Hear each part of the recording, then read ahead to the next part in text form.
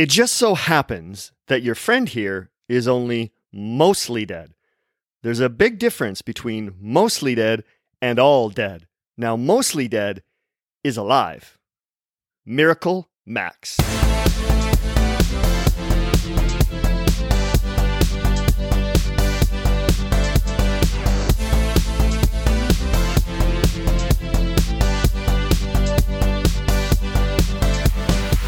It's Flashback Friday, where your host, that's me, takes you back in time to the greatest films ever made to glean a life lesson from one of its characters, scenes, or major plot points. It's a little tidbit before the weekend to remind you how story connects us all with its universal themes of love, danger, good versus evil, and overcoming the odds to become the heroic self we are all capable of becoming.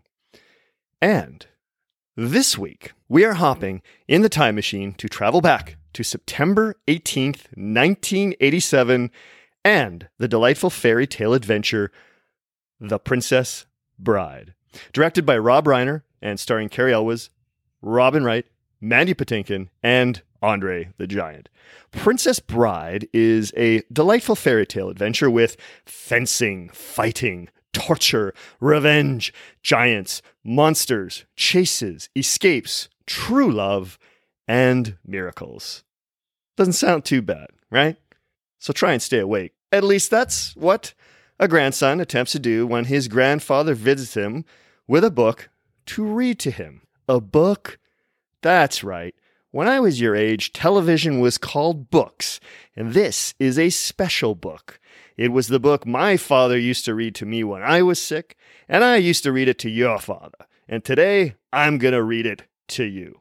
So stay awake, the grandson does. And although at first, he would rather play his baseball video game, he is soon swept up, like us, by the magic and the story of The Princess Bride. In fact, by the end of the film, the young boy wants his granddad to come back and read it again the very next day. And kissing in the book is not so bad after all, and a strong bond is formed with his grandfather. Because stories are timeless. And as I've said, stories connect us all through the human spirit.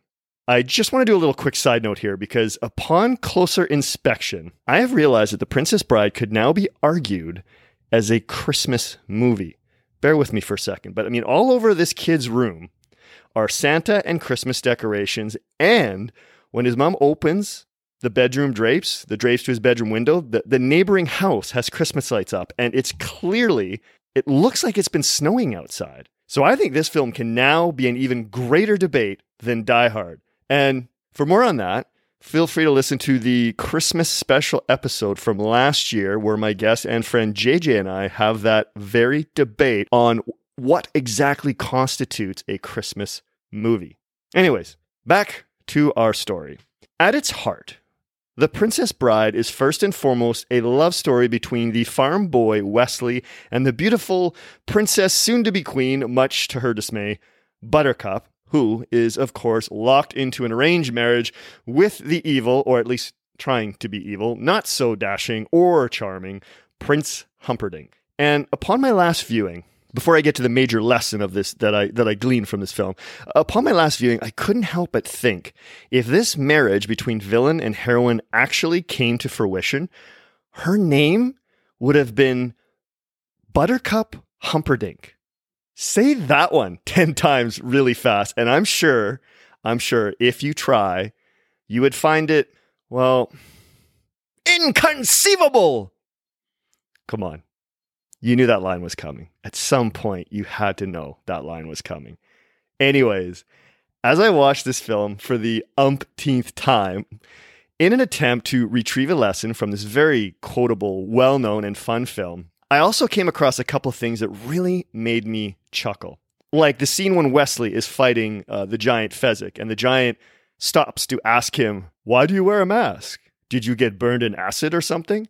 Our hero in black responds with, "It's just that besides being terribly comfortable, I think everyone will be wearing them in the future." Oh, Wesley, if you only truly understood the real truth of that statement. Oh, and a special shout out to the six-fingered right-hand man of Humperdinck, Count Rugen, who I couldn't help but wonder this time around which finger would he use to flip someone the bird. But I do imagine it could make him an excellent guitar player, amongst other things. Count Rugen delivers the best health and fitness advice to the prince after the prince declares, "Tyrone, you know how much I love watching you work, but I've got my country's 500th anniversary to plan, my wedding to arrange, my wife to murder, and Gilda to frame for it. I'm swamped." Rugen aptly replies, "Get some rest. If you haven't got your health, you haven't got anything." Thank you, Rugen. Thank you. You know, you're not such a bad guy after all. Now, although this film is a love story, it's also a tale of true friendship, which brings me to the ultimate lesson from this film that I took home from this most recent viewing. And it doesn't involve the fencing, fighting, revenge, monsters, or escapes, or even true love. It's the torture. Say what? Yes, the torture. Or, to be more specific, the pit of despair. If you've seen the film, you know that eventually Wesley is captured by the evil Prince Humperdinck and his right-hand man, the six-figured Count Rugen, who is being hunted by the vengeful Inigo Montoya over the murder of his father. Wesley is taken down into a hidden dungeon named the Pit of Despair and strapped into a torture machine designed to gradually suck away years of his life. This machine took half a lifetime to be created by Rugen because of his deep and abiding interest in pain. As you know, the concept of the suction pump is centuries old. Well, really, that's all this is. Except that instead of sucking water, I'm sucking life. I've just sucked 1 year of your life away. I might one day go as high as 5, but I really don't know what that would do to you, so let's just start with what we have. In every story, the hero faces his greatest challenge in what is called the innermost cave, where he or she experiences some sort of ordeal. This pit of despair is Wesley's ordeal. And usually through a mixture of courage and the lessons learned up to that point, the hero discovers the courage to be reborn into the hero he or she was born to be. Interestingly, with The Princess Bride, that is not the case. After the prince becomes enraged by Buttercup's loyalty and love for her Wesley, he cranks the torture device to its max of 50 years, and Wesley's life is sucked out of him to the point of death. And now it's up to his two allies, his friends. Inigo, "You killed my father. Prepare to die." Montoya, and the lovable giant, "Anybody want a peanut?"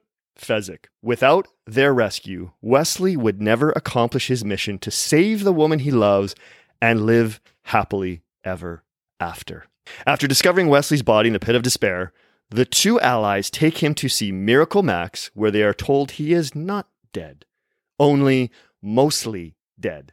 And after bringing Wesley back with a magic chocolate made by Miracle Max himself, the two friends literally take care of and carry Wesley around until he is able to stand on his own 2 feet. At some point or another, we have all been trapped in the pit of despair, feeling mostly dead or slightly alive, and often it's our closest friends and allies in life that are there to pick us up and bring us back to being fully alive. And while watching this scene, I began to think of my closest friends, my family, and I was happy to know any one of them would be there to rescue me from my own pit of despair.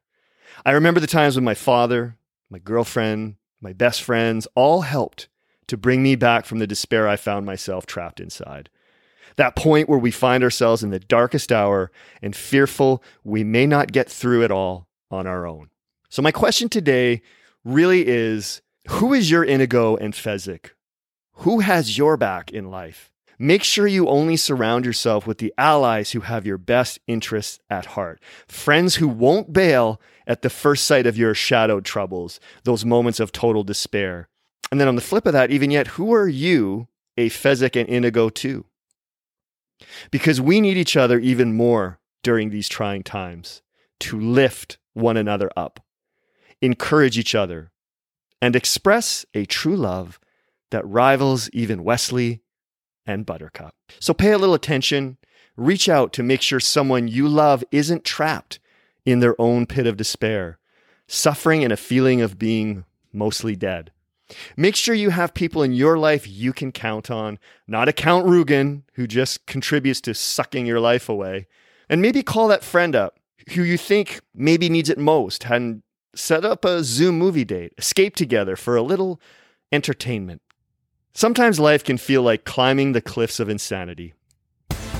And all we need is a good friend to throw us a rope so we can climb out and up on our own. And if someone reaches out to ask you for help, simply and selflessly reply, as you wish.